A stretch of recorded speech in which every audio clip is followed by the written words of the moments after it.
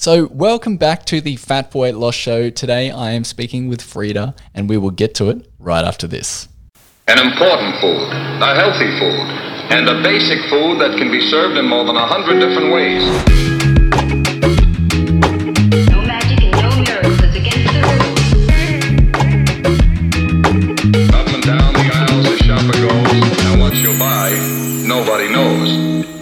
Hello and welcome to the Fat for Weight Loss show. My name is Aaron and I am your host for today's episode. If this is your first time listening to this podcast, let me introduce myself. Firstly, I am from Australia, if you hadn't already guessed from the accent, and I run a ketogenic food blog called Fat for Weight Loss, found at fatforweightloss.com.au. And the aim of this podcast is to dig into the world of nutrition, fitness, and everything in between.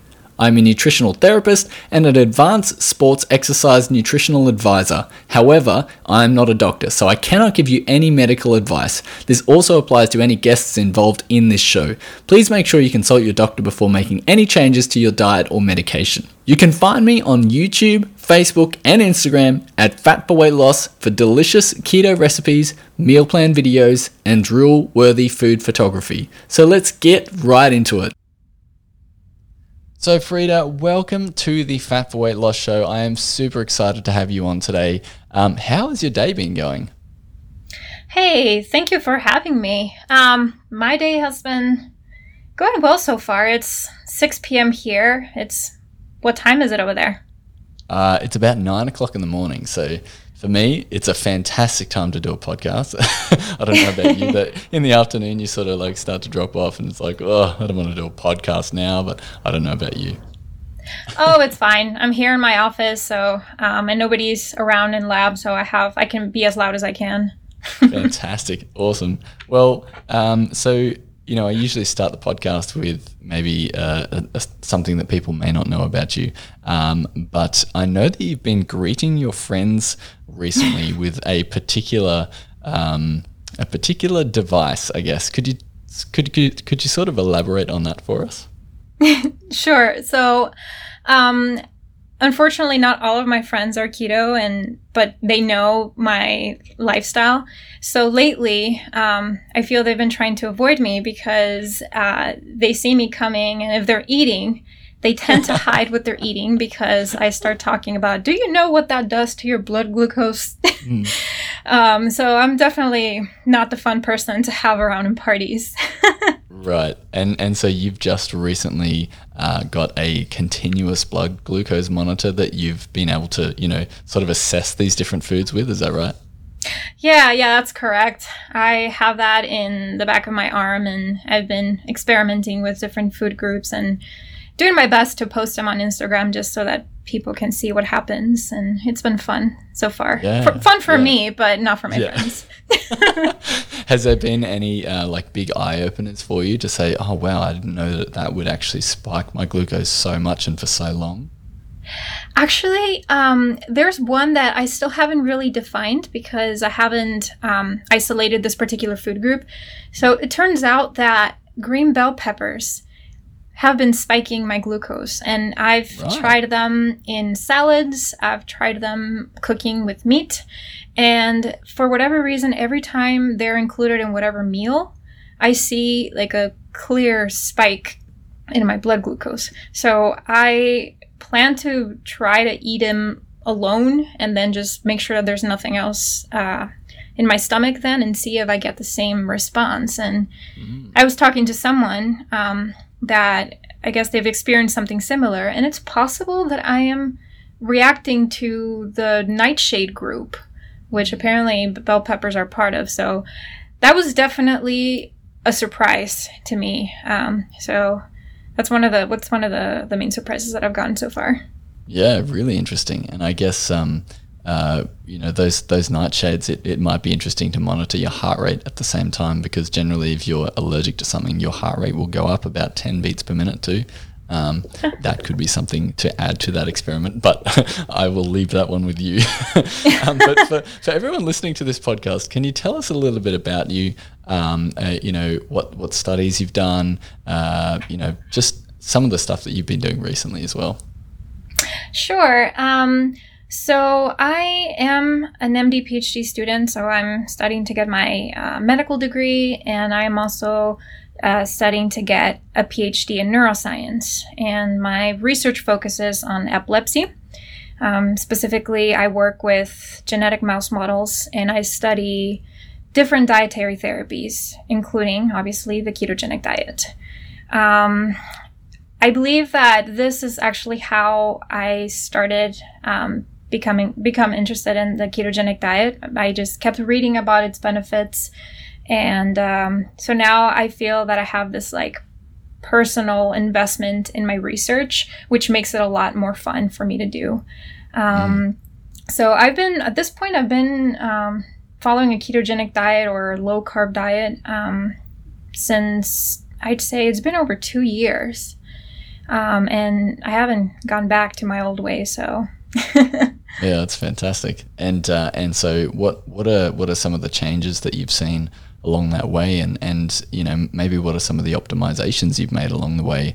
Because 2 years for someone, like a lot of people want to start a ketogenic diet and be done with it in 8 weeks and be at their goal weight and that's done. But what are some of the longer lasting changes? I know that you've been incorporating it with your exercise, like cycling and strength training and those types of things. Have you seen a lot of other benefits in all areas of life, or has it just been dietary?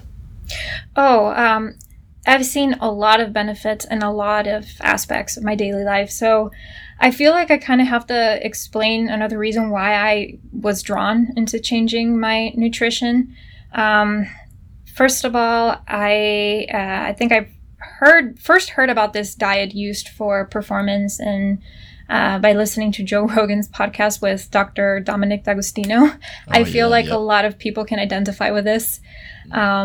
So that led me down a rabbit hole into reading about it. And this was actually a little before I started my research.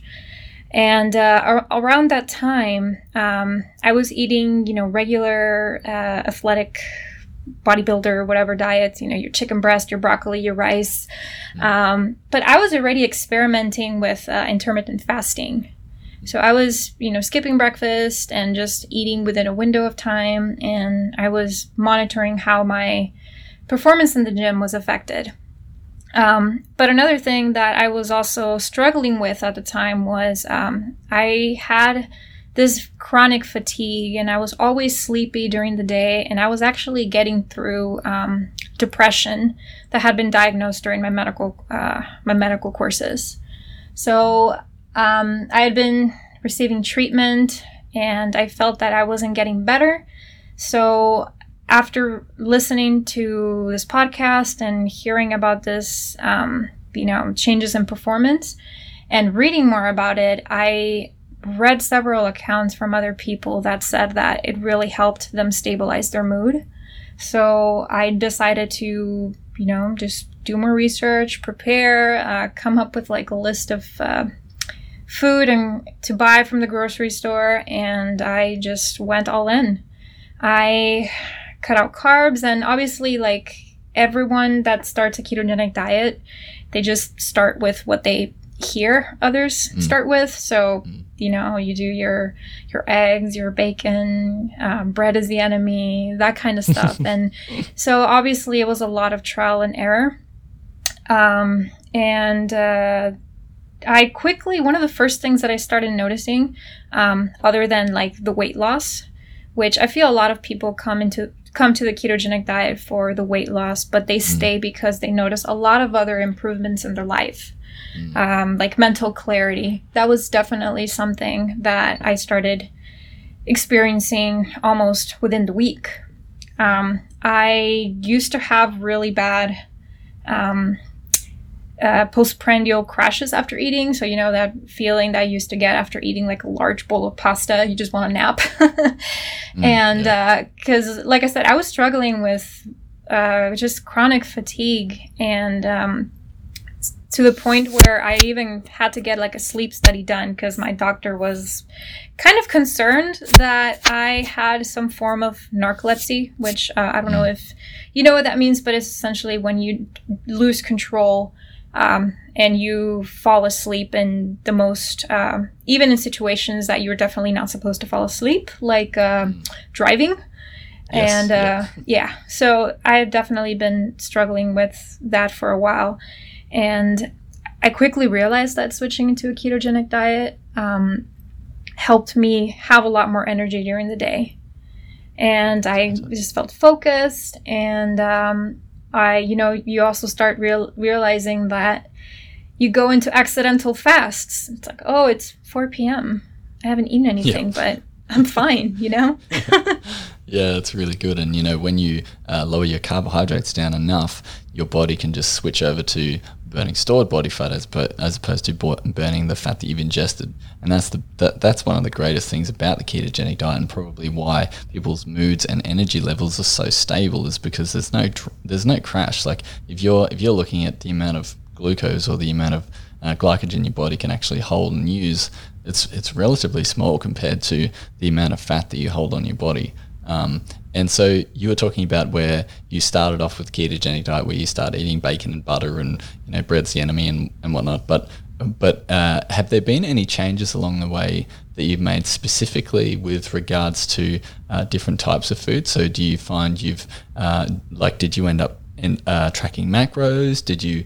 Do you end up tracking net carbs or total carbs, or were there any things along the way that helped you sort of make the ketogenic diet into now a lifestyle? Because you've been doing it for 2 years, like that's sort of the lifestyle period of it. What are some of the things that have just made it really easy for you?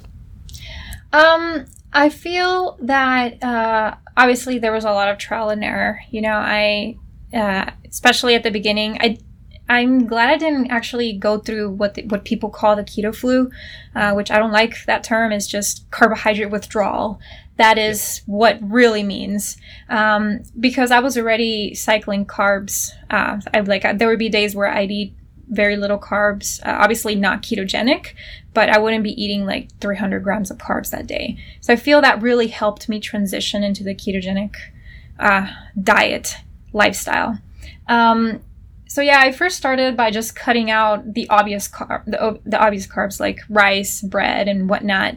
But you do at the beginning, and I feel a lot of people can identify with this. You continue to crave sweets, so you start experimenting with like erythritol and all of these sugar alcohols and keto treats and fat bombs, and when you're someone that's gone through eating disorders or like has an unhealthy relationship with food or had it at some point,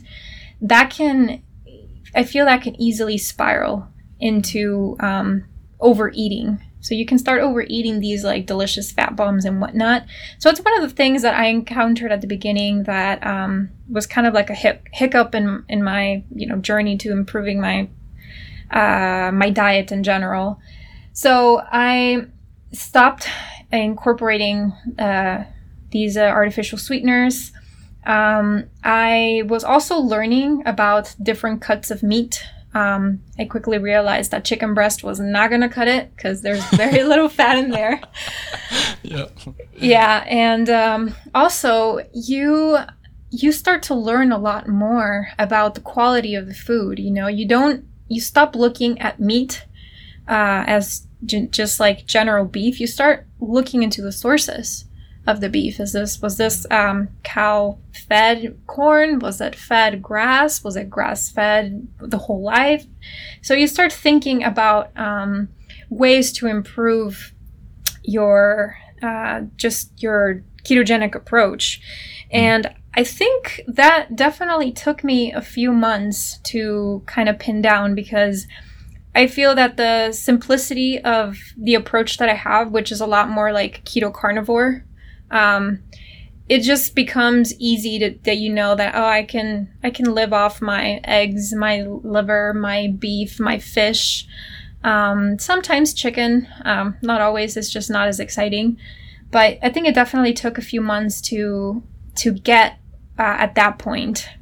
So I don't know if that answers your question. No, it does, yeah. And that was something that I was really surprised by when I first started the ketogenic diet. because I came from a background of being a nutritional therapist, and I thought, all of these people are just so focused on macros, and whilst macros are important, there's a whole side of micronutrients that was just being completely ignored. And so when I came into it, I would do Instagram posts about, this is what the keto diet looks like, and then this is what the keto diet actually is. But that was sort of a bit polarizing, because people are like, well, they're all keto because they're all low carb. And it's like, yes, but there are certain nutrients and certain things that come in either grass-fed, pasture-raised animals, or, and particularly with vegetarian diets as well.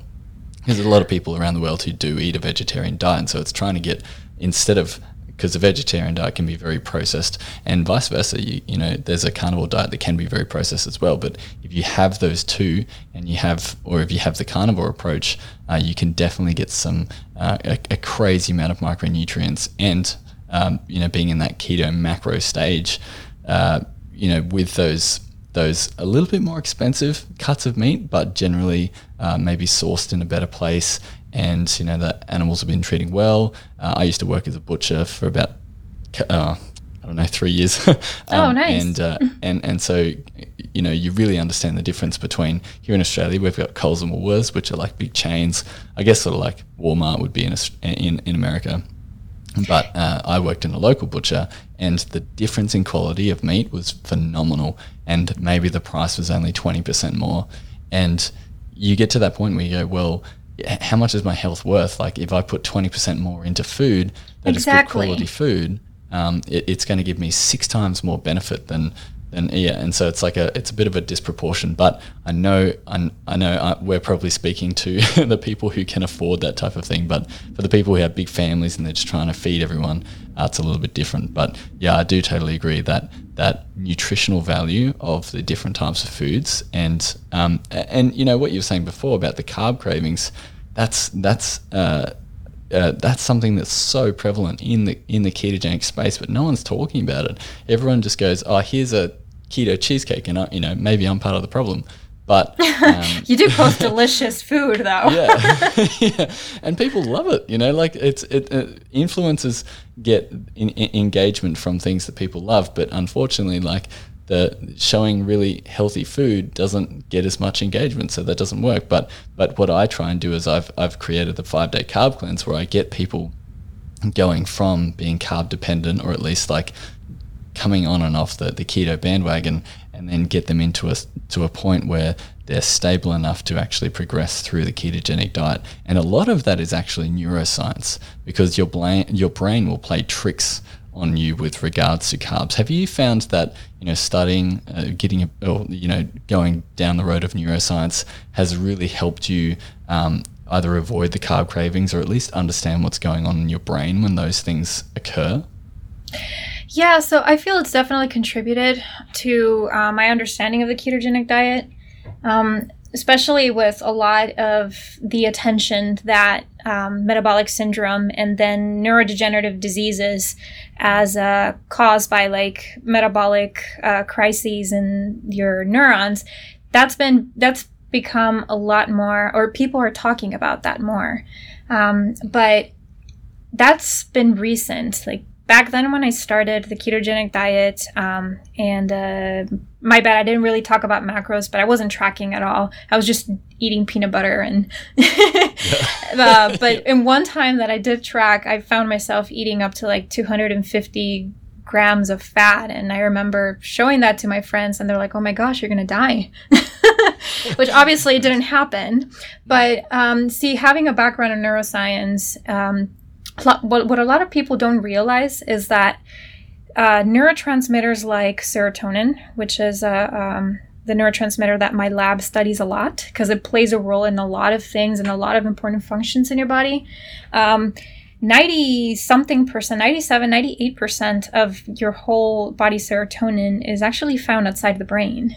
And actually, serotonin alone, whatever serotonin is made in your gut, because that's where a lot of the serotonin is made, doesn't actually cross to your brain.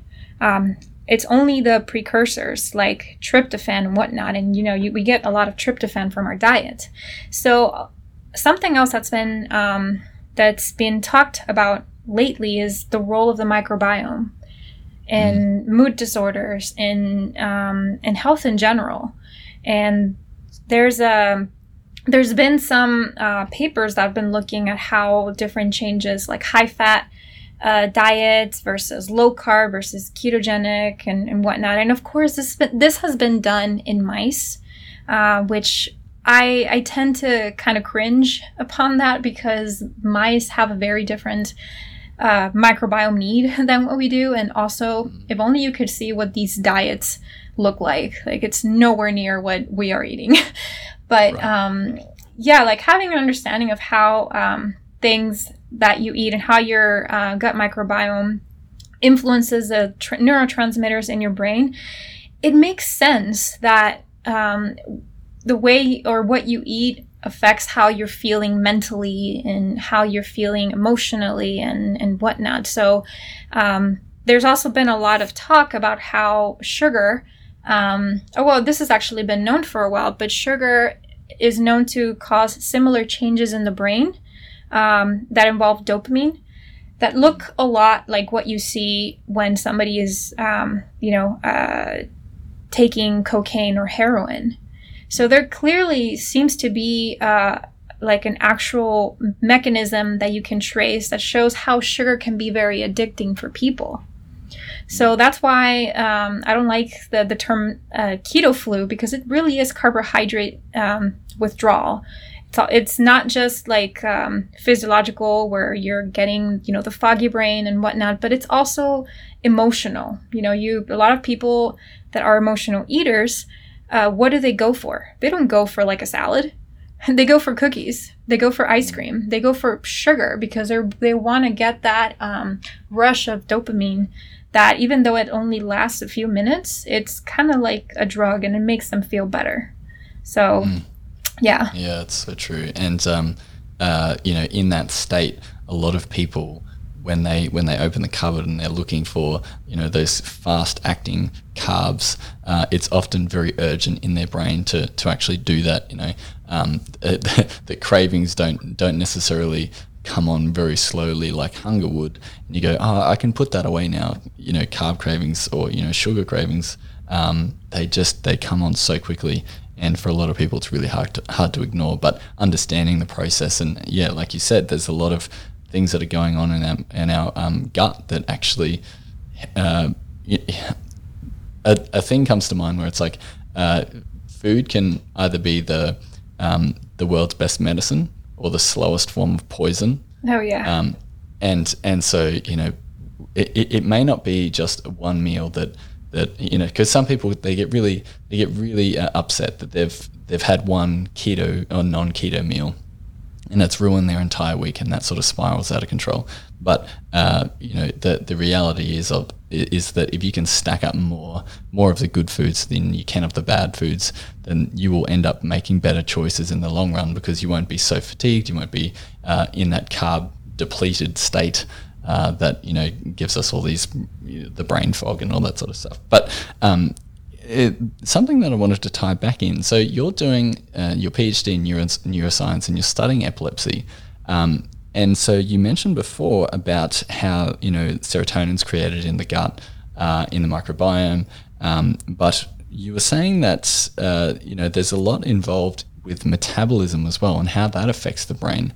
And so epilepsy, from my understanding, because I have a very, very basic understanding of epilepsy, so excuse my poor knowledge.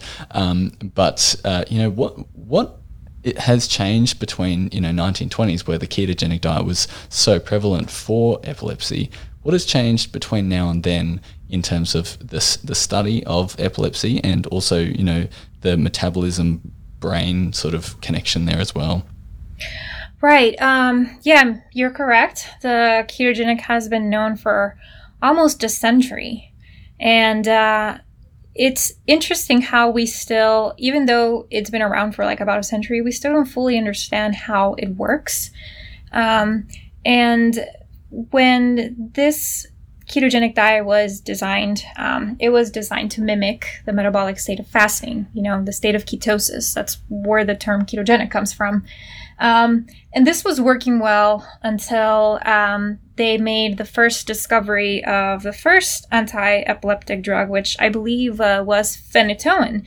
And of course, when you give the doctor the option of how can we fix this condition, giving a pill is a lot easier than trying to change someone's lifestyle, right? So all the efforts that were being done for research and understanding how the ketogenic diet was working, all of that focus was shifted towards the development of more anti-epileptic drugs and anti-seizure medications. And that the ketogenic diet kind of became, was just not a popular option anymore, because physicians just started giving these anti-epileptic drugs because it was easier for them.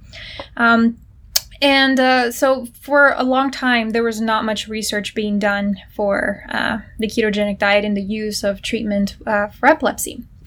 But around the year, I believe, 1980s, I don't know if you've heard of the Charlie Foundation.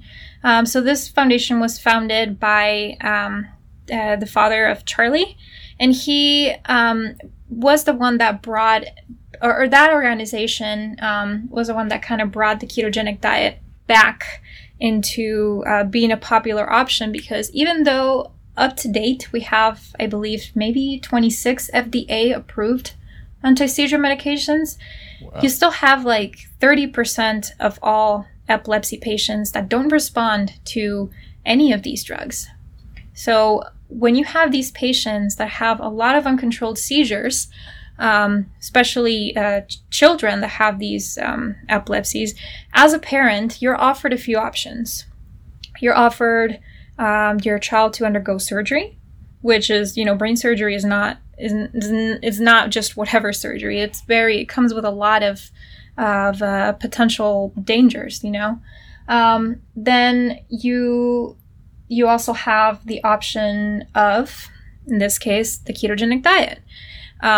And back in the day, this kid, Charlie, he was having a lot of seizures, and regardless of how many drugs they were trying to use in him, his seizures weren't being controlled. So it was not until they bumped into a doctor that talked about the ketogenic diet, and I believe his father also did a lot of his own research and found, papers on the ketogenic diet. And within a week, I believe, this kid stopped having seizures. And so this, his family was very distressed and disturbed by that. How come physicians didn't bring this diet up before? My kid had been having seizures, several seizures a day. And the minute that they introduced this diet, it just completely changed the outcome of this kid. So that was around the 1980s, and ever since then, the ketogenic diet has regained some traction for treating epilepsy. And so did some of the research, trying to understand how the ketogenic diet, stops seizures. That's been something that has also come back to the focus of a lot in this field, at least. And if you ask me if I know how the ketogenic diet is preventing seizures, I can't actually give you an answer, because there's probably many answers. And another thing to consider is that epilepsy is not one condition. Seizures can sometimes be a symptom of another disease. You have epilepsy that is caused by genetic mutations. You have epilepsy that starts after being in a traumatic accident where you hit your head and you have a traumatic brain injury. It can happen from cancer. It can happen from a fever. So there's a lot of causes for epilepsy, and unfortunately, the ketogenic diet doesn't work for all. So that says that this is a multi-mechanism disease or condition, and you also have a multi-mechanism treatment or intervention like the ketogenic diet. So tying it all back, it's been around for a long time and we still don't understand it, but there's a few theories out there that may be able to explain how the ketogenic diet is working in the brain. Oh, that's fantastic. And for anyone who is listening and wondering if they maybe have an epileptic child, that you can definitely speak to your doctor about that and get some information there. Is there any difference between doing the ketogenic diet for weight loss versus doing the ketogenic diet for epilepsy in terms of how many ketones you need in your blood or in your breath, or those types of things? Right. So for weight loss is very different, and obviously there's less of a structure and it can be tailored to the person. But for weight loss, you want to achieve what is known as nutritional ketosis. And nutritional ketosis, I believe the threshold is somewhere between like 0.4 and maybe 1 millimolar. I don't remember the exact numbers. But when you are someone that's on a ketogenic diet for clinical purposes, whether it's epilepsy or whether it's, keeping or being treated for cancer, you want to have higher levels of ketones. And in order to achieve that, the ketogenic diet that tends to be prescribed by doctors is very, very high in fat compared to protein, and obviously minimal to little carbohydrates. Like some of these prescribed diets that are sometimes given under supervision, like I've heard of kids that have to, monitor some of the carbohydrates that are in toothpaste, just because that is what their doctor tells them. And the reason that they do that, this is still a thing, is because, like I said, we don't really understand how it works. But the interesting thing is that there's been other dietary therapies, like the modified Atkins diet. That isn't always a ketogenic diet. It has high fat, yes, but there's a lot more protein involved. Yeah, that's been effective in some cases that have epilepsy, like in some epilepsy cases, and it's also been effective just in the general population that wants to lose weight. Along those lines, you also have something like the low glycemic index diet, that it's also, it's not very low carb, but the sources of carbs or carbohydrates are important here. So going back to my continuous glucose monitor, the people following that diet, they want to consume carbs that don't cause massive spikes in blood glucose. And they normally have to, consume a bunch of vegetables and certain fruits that don't have a large glycemic index, like berries.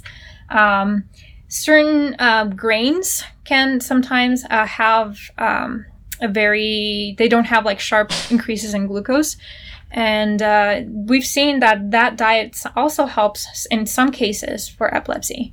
So what used to be thought before, when you have the initial clinical diet was you need a ratio of fat to protein and carbs of like 7-1.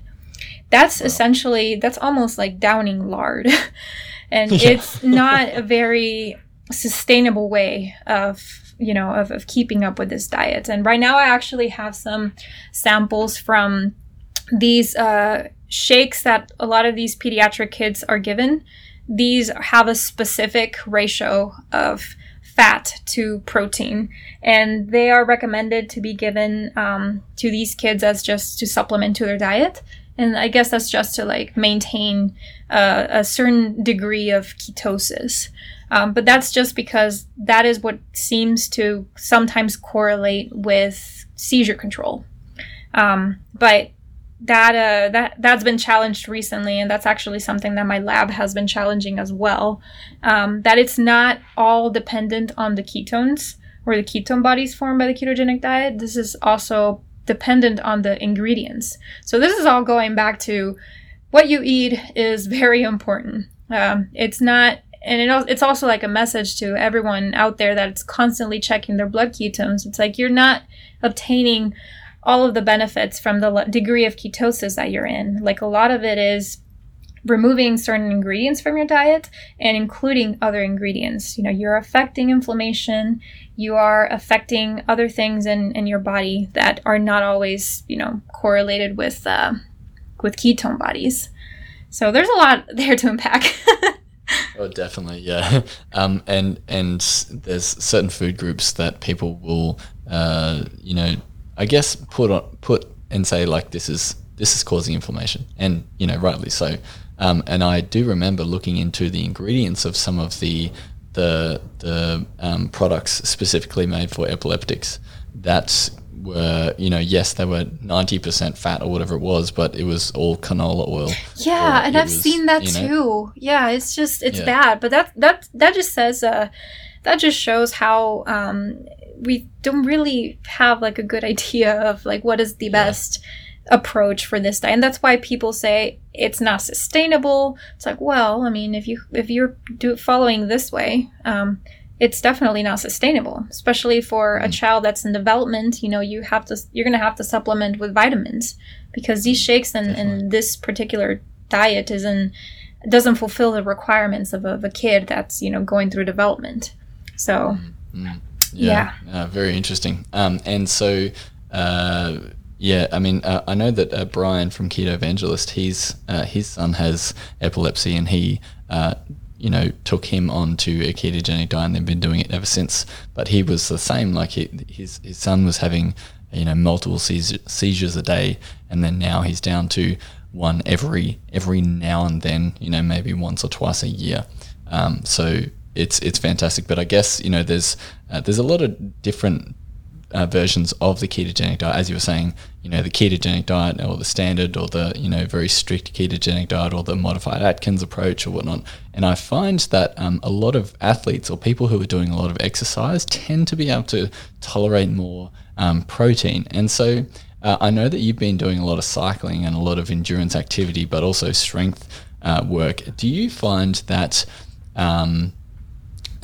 maybe what are some of the common mistakes you see when people come from a standard diet with, high carbs or whatever, down to a low carb or a ketogenic diet when it comes to those different types of exercise, specifically, I guess, with cycling?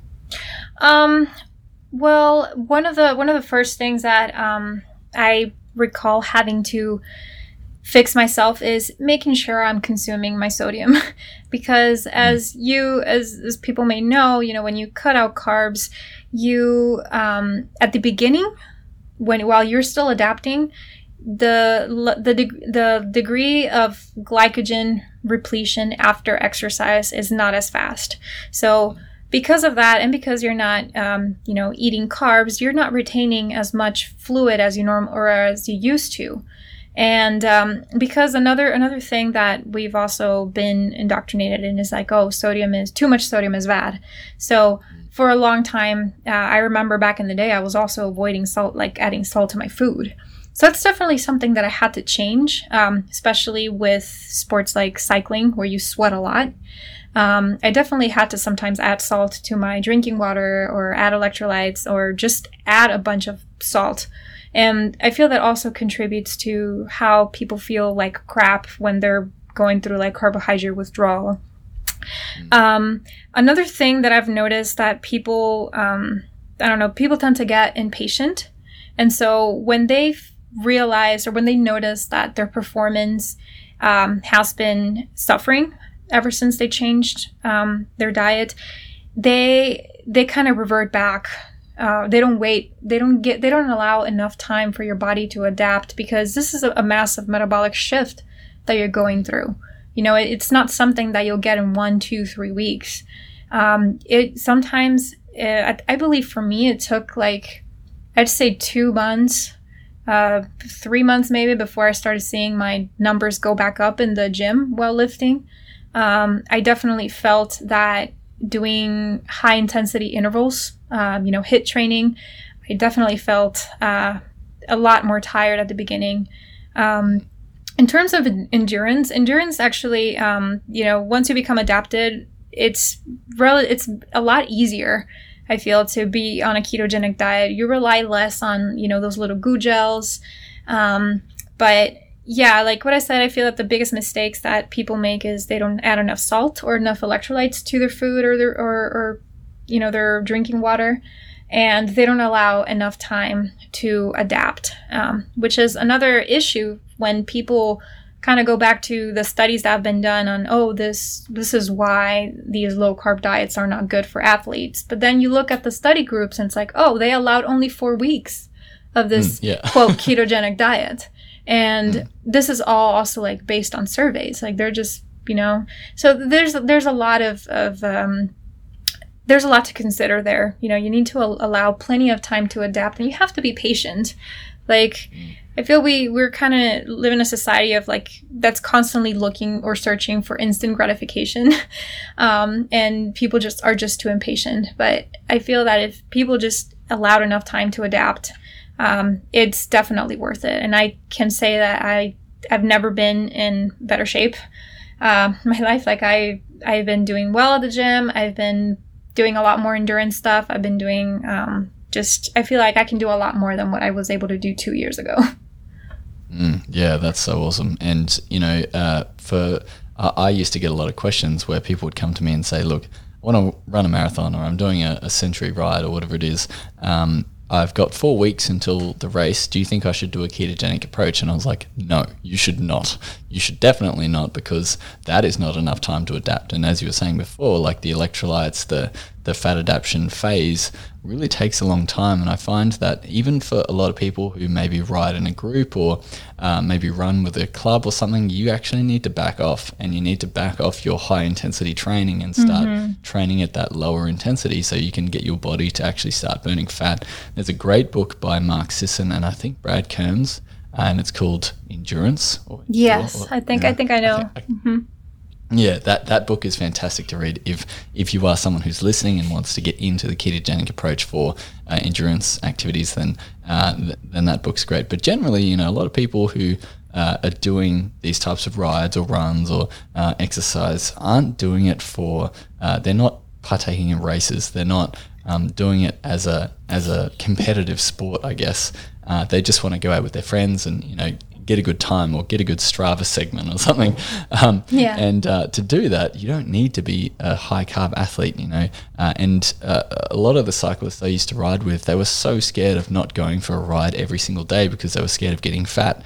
And you go, well, doesn't your diet doesn't that indicate that you're doing something wrong with your diet if you're not able to maintain a good body composition, exercise aside, So that was something interesting that I found. But yeah, the amount of salt that you need is so great, and also magnesium as well, because as you deplete yourself of that glycogen, not only do you have less water on your body to start with, so you'll find that you might become more dehydrated as you progress into that carbohydrate depleted state. But it's only because you don't have enough sodium, you don't have enough magnesium, calcium, potassium, to actually hold that water in your cells and to use it into the mitochondria. And so, those electrolytes are so important. But yeah, it's really interesting you say that it took you about 2 or 3 months to actually adapt. And I found the same. I think I'm someone who generally tolerates carbohydrates really well. And so for me to go into a ketogenic space has been really interesting to see the differences, because I know that I can I sit at a very high heart rate when I do endurance activities, generally because I'm trying to push the barrier or get a better time than last time. And so for a lot of people out there, it might be disappointing for the next couple of races or events that you do, because you may not get as fast a time. But if you want to look back at your goals, it's like, do you want to get a faster time, or do you want to be a healthy person? And so what does it take to be in those different categories? And so I think, doing it without carbs is definitely way, way better. Yeah, and there's different strategies. Like, I don't know if you know who Zach Bitter is, but yes, yeah. Yeah, so he recently had a podcast episode with the Human Outliers or Performance Outliers, and he was talking about his strategy, in which I think that was one of the strategies that I read when I was preparing to transition to the diet, actually, and it's something that I apply myself in like my personal training. So he looks like he cuts out carbs, and he's training like almost in a zero carb state, and then when he's getting closer to his race day, he starts reintroducing carbs slowly, only for a few days before his race. And he does consume carbs during the race, but then again, we're talking about 50+ mile races. And he also holds the world record. So what he's doing is definitely working for him. And the carbs that he consumes during his race is a pure clover honey or something like that, because they're just fast acting carbohydrates. And what I've also done myself, I've gone on fasted rides, literally just water and sometimes coffee before, and I feel fine. I don't feel like I bonk. And that's another thing that I feel you can also speak for. I haven't actually experienced bonking in a long time. And I actually recently did a half marathon, and I did the half marathon being, keto. And I did not feel like I needed to fuel with goo gels or anything at any point. But I was even able to sprint to the end when I was getting closer. Wow. So it's obviously it has to be tailored to what you want to do. So when you introduce carbs in the middle of the race, you don't actually store them. You burn them super quickly. So that's why people say that when they've become fully fat adapted and they introduce things like super starch or carbohydrates during a workout, a particularly intense one, or during a race, it feels like rocket fuel because you use it right away. And as soon as it burns out, you go quickly back into burning ketones. So it's all about strategy, and you have to allow plenty of time to adapt to it. I probably wouldn't try something new in the midst of a race. I would probably first try training and then see if that actually works for you. Yeah, it's so important to do those pre-race or pre-event training tactics, because you do not want something that, one, you don't like the taste of, or something that's going to not work for you and you've just blown everything apart. But yeah, I had Zach Bitter on the podcast. I think it was episode 4 or 5 or something. But he just recently broke the 100-mile world record. Yeah. And so that is no small feat. And if he's doing it in this particular state where he is fat adapted enough to be able to do the race, but then adds carbohydrates and trickles them in as needed, then it's a fantastic approach. And there's another approach too, where as a guy called Thomas DeLauer, and he has a big YouTube channel, but he talks about the post-exercise carbohydrates, where you can actually ingest a certain amount of carbohydrates to replenish your glycogen storage very quickly. That will keep you in a state of ketosis as well. So there's 2 pathways. I think there's the S-GLUT1 pathway and the GLUT5, I'm not sure, but one will take glucose and one will take fructose. And there's 2 buses. You can only fill those buses with enough energy that it requires, and then after that you're actually back into ketosis. So it's really interesting to start playing with these different approaches. And I know Tara Garrison, Coach Tara Garrison on Instagram, she's been doing a lot of things where she's incorporating carbohydrate stages in with keto as well. But it gets tricky because you need to be able to do this with either a nutritionist or a coach of some sort. You probably shouldn't be doing this by yourself. And if you think that you need carbohydrates, you don't, because that you just really don't need them. If you are in a particular circumstance where you think you might need them, maybe speak to your coach, maybe speak to your nutritionist, and then they can help you incorporate those in a particular instance. But yes, definitely being able to use them specifically in a race or in a time where you need them is not going to ruin your entire ketogenic diet. That they'll be burnt off before you even get to the finish line. So yeah, really interesting to tap into that info.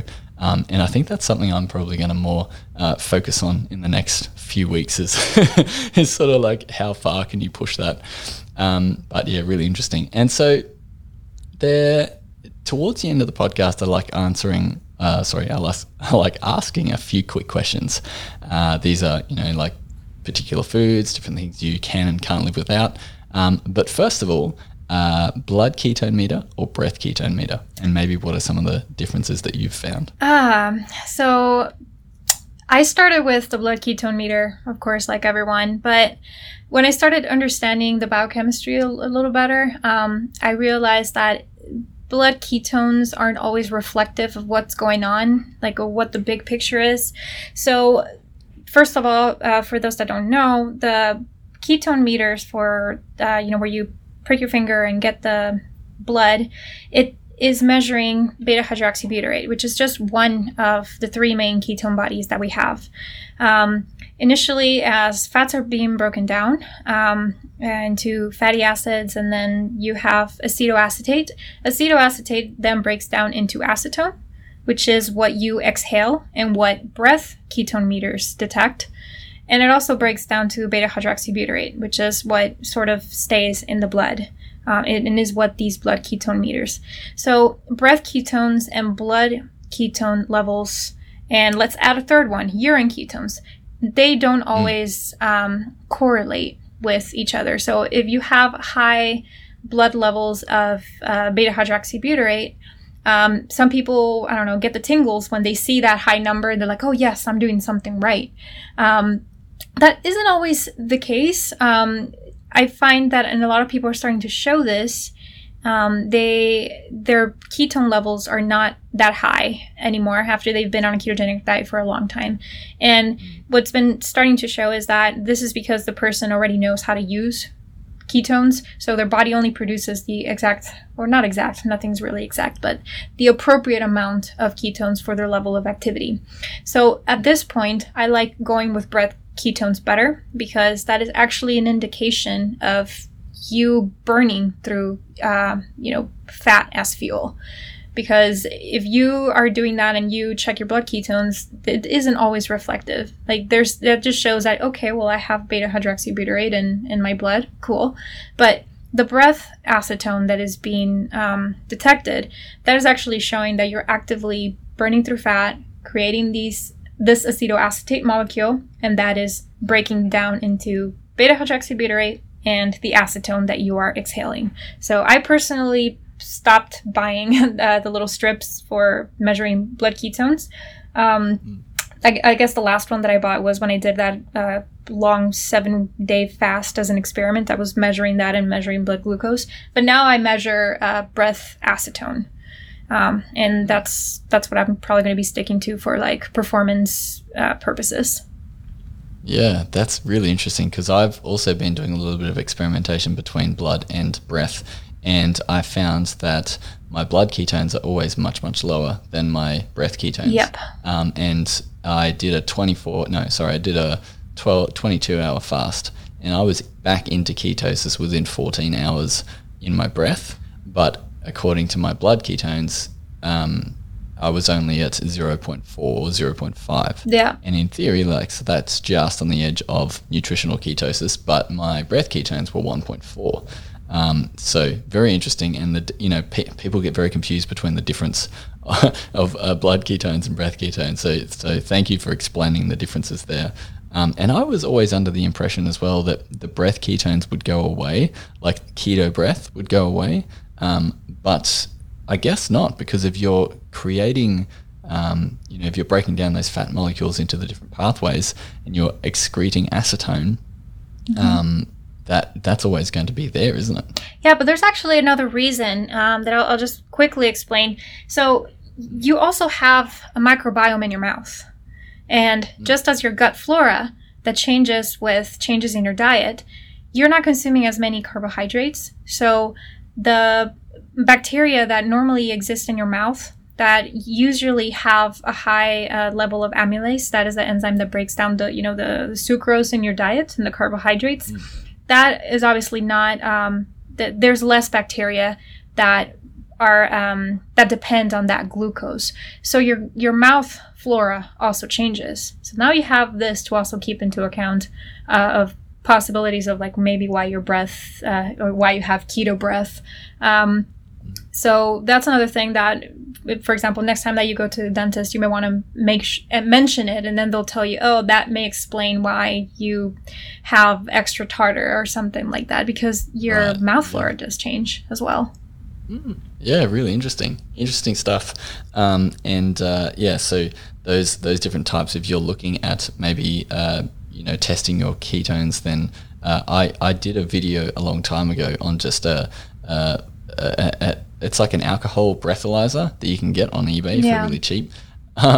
And they measure acetone. And so there's two different types of sensors. If you get stopped by the police and they say, can you give me a specimen of your breath for, we're going to test if you've been drinking, that the difference between the 2 meters is quite significant, because you won't be picked up for alcohol in your breath, because the ones that police use are actually fuel conductor sensors, whereas the other sensors that the cheap breathalyzers use are called semiconductor sensors, and they pick it up in a different way. And so no, you won't be stopped by the police if you're on a ketogenic diet thinking that you've been drinking all day. There's two different types of sensors there. So just to clear that one up for anyone. Oh, interesting. Yeah. So another quick question: do you track any type of carbohydrates, and do you track net or total? I track total. When I go strict into like a prep or something, I do track religiously. I feel that's how I have control, and it personally doesn't stress me. I just feel that I'm in more control. At the beginning, I did track net because I wanted a little more, leeway and wanted to get my sugar alcohols in and whatnot. But now I just do total, total carbs. Total carb. And is there a particular app that you find really easy to use? I like Chronometer. I really like their breakdown of like nutrients and stuff, and they have a large database. And so yeah, I've been using Chronometer for a while. Yeah. And if you ever get, I think it's the premium version where they can suggest foods, and it's always just liver. Yes, I noticed that. And I contacted them and I was like, why do you keep suggesting liver? And they're like, it's the most nutrient dense foods. Why wouldn't we suggest it to you? It's like, okay, I better start eating some liver. Really interesting one there. Yeah. If you could only pick one strength-based exercise, what would it be? Ooh, I think it'd be deadlifts. Oh, okay. Yep. It is a common answer, and I think that a lot of people maybe underestimate the power of deadlifts, and that's really cool. It's the movement that's just essential to everyday movement. That hip hinge is just necessary to be able to move and continue to move when you get older. So. Yeah, really important, and it's also important when you're moving house. So I've just moved house. Oh yeah. And turns out that boxes full of books can be extremely heavy. And so I remember moving into the place 3 years ago that we were moving out of, and these boxes seemed relatively light compared to when I was moving them in, because I've been doing a lot of deadlifts at the gym, and so increasing that value is really important, because yes, if you want to move house, fantastic. Do you have a book or a podcast that has recently inspired you? I know that you were talking about the Dominic D'Agostino podcast a while back, and also the health, the performance, the one with Health Performance Outliers, I think, or Human Performance. That's it. Yeah. Yes. And do you have any other podcasts or books that have recently inspired you? Oh man. So I listen to a lot of podcasts, yours included, and I particularly enjoy The Drive with Peter Attia, because I love nerding out with whatever he posts, because he goes a lot in depth, not just in nutrition, but also just in general performance, advances in like the medical field, which I'm obviously very interested in, because as a future physician, I'd like to incorporate a more wholesome, holistic approach, instead of like starting to prescribe pills. I wanted to look at the big picture. So I feel I can get a lot of information and a lot of updates from that particular podcast.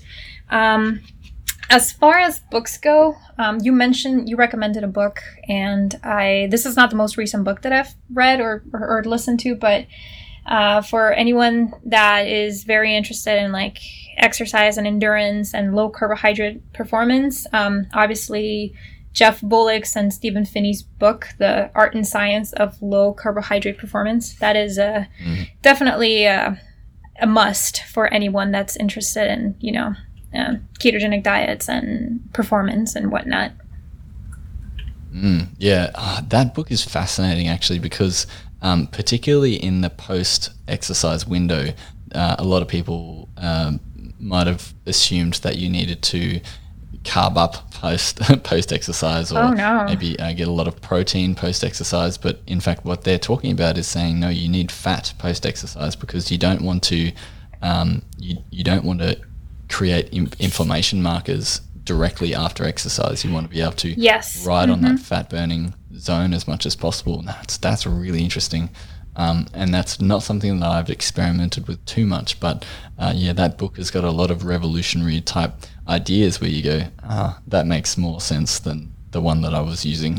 Yeah, and I feel they have to update it, because there have been a few studies that Jeff Volek has put out, like one in 2016, where they're actually talking, just very quickly, that the glycogen in the muscle of athletes that have been on a ketogenic diet for a long, long time, like we're talking definitely more than 4 weeks, we're talking about like average of 9 months, they replenish glycogen at the same degree and speed as regular carb athletes.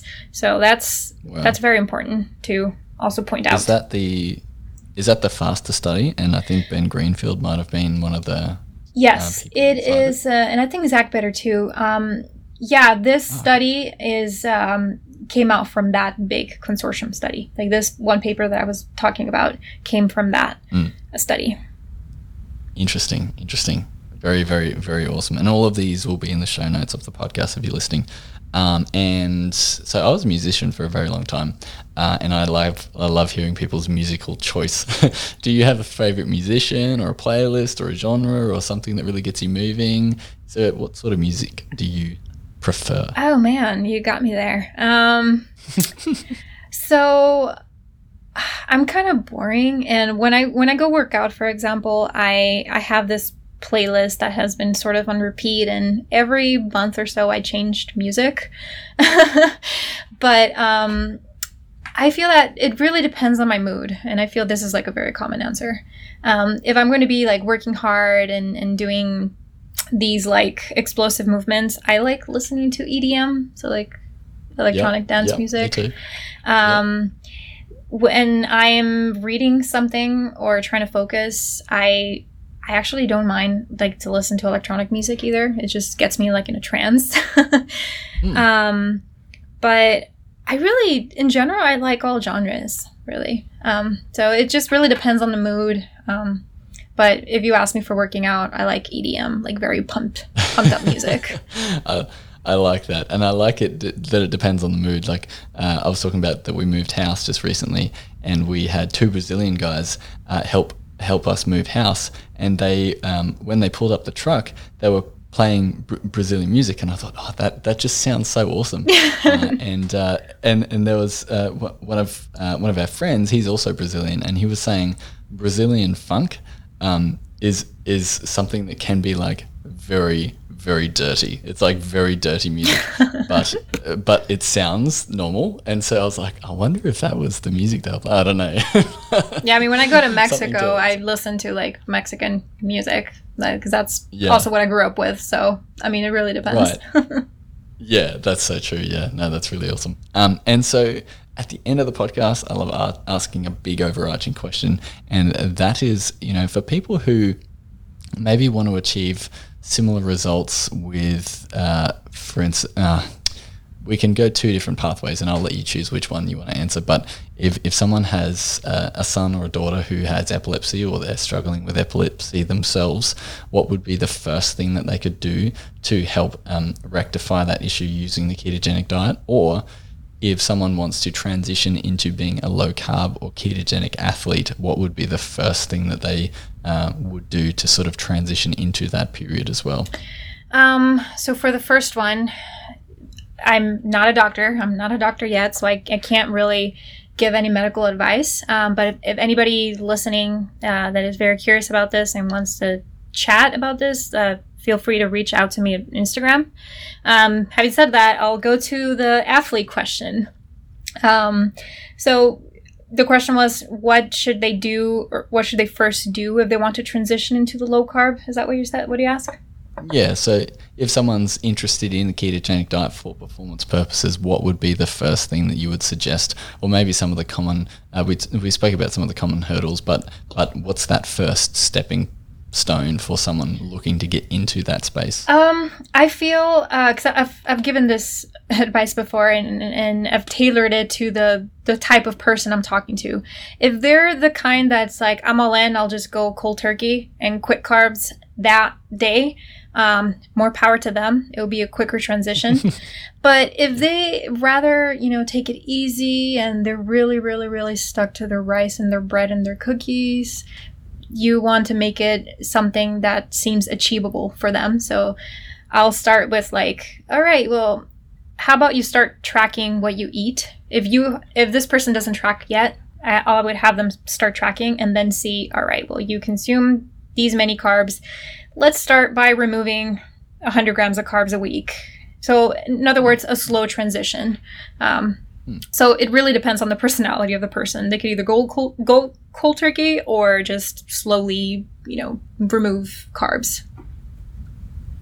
That's really awesome. That's really great information there too, because that applies to pretty much everything with the ketogenic diet. If you're someone who wants to go cold turkey, more power to you. But just keep in mind that you may feel like crap. There will be a few, there will be a few rocky turns in that sort of process. Whereas if you want to, go down slowly, then that's fine too. And there are so many people who, don't want to take it super quickly. They just want to be able to do it slowly. And it's important to meet someone where they're at, where, they might be having 5 fast food dinners a week, and you say, okay, well, let's make that 3, and then the week after let's make that 2, and then the week after let's make that 1. And that slow transition is often more sustainable for those people. And so if you're an athlete and you're eating 350 grams of carbs a day, then going to 0 is going to be a huge shock to your system. So maybe switching that down to being a low carb athlete where you can eat up to 150 grams of carbs a day, and slowly transitioning down as you need to. That's fantastic. And just be patient. Just write it out. You'll get better. Athletes get scared when they see their numbers go down, but it's worth it. That's exactly right. And so if people do want to reach out and contact you, what's your Instagram handle? Where can people get in contact with you and maybe talk a little bit about more of what we've spoken on the podcast here? So I'm mostly active on Instagram. So my handle is A, like the letter A, Frida Teran. So it's AFRIDA. TERAN, and I'm guessing we'll add this to the show notes. So you can reach out through Instagram, and I'll always answer that same day. That's awesome. And that's initially how we connected too. Yeah. So, that's fantastic. So it's been really awesome having you on the podcast, Frida. I really appreciate your time, because I know time is probably the most precious commodity these days. And I hope from all of the listeners of the Fat for Weight Loss show, I really appreciate you having all of your knowledge that you do and being able to share that with us. So I really appreciate your time. No, thank you for inviting me. This was fun. I feel we could go for hours. Definitely. Let's do another one just on each of the different topics. Yeah. Sounds like a plan. Sounds fantastic. Well, if you do jump on Instagram, go and follow Frida at the link in the show notes, and drop her a message and say, hey, look, I've been listening to you on the Fat for Weight Loss show. I've really appreciated the interview. Maybe say I was really interested in the endurance stuff, or maybe I was really interested in the epileptic stuff, and so we can go from there. I think that sounds perfect. So thank you again, Frida. I really appreciate your time, and I'm sure I'll be speaking to you soon. Yeah, of course. Thank you so much for listening. If you loved this podcast, make sure you hit subscribe to be notified next week when the podcast arrives. If you could do one small act of kindness for today, I would greatly appreciate a review from you. It's really easy, and it allows me to keep making podcasts just like this one every week just for you. Head on over to fatforweightloss.com.au/podcasts for the latest updates and all the show notes. Until next week.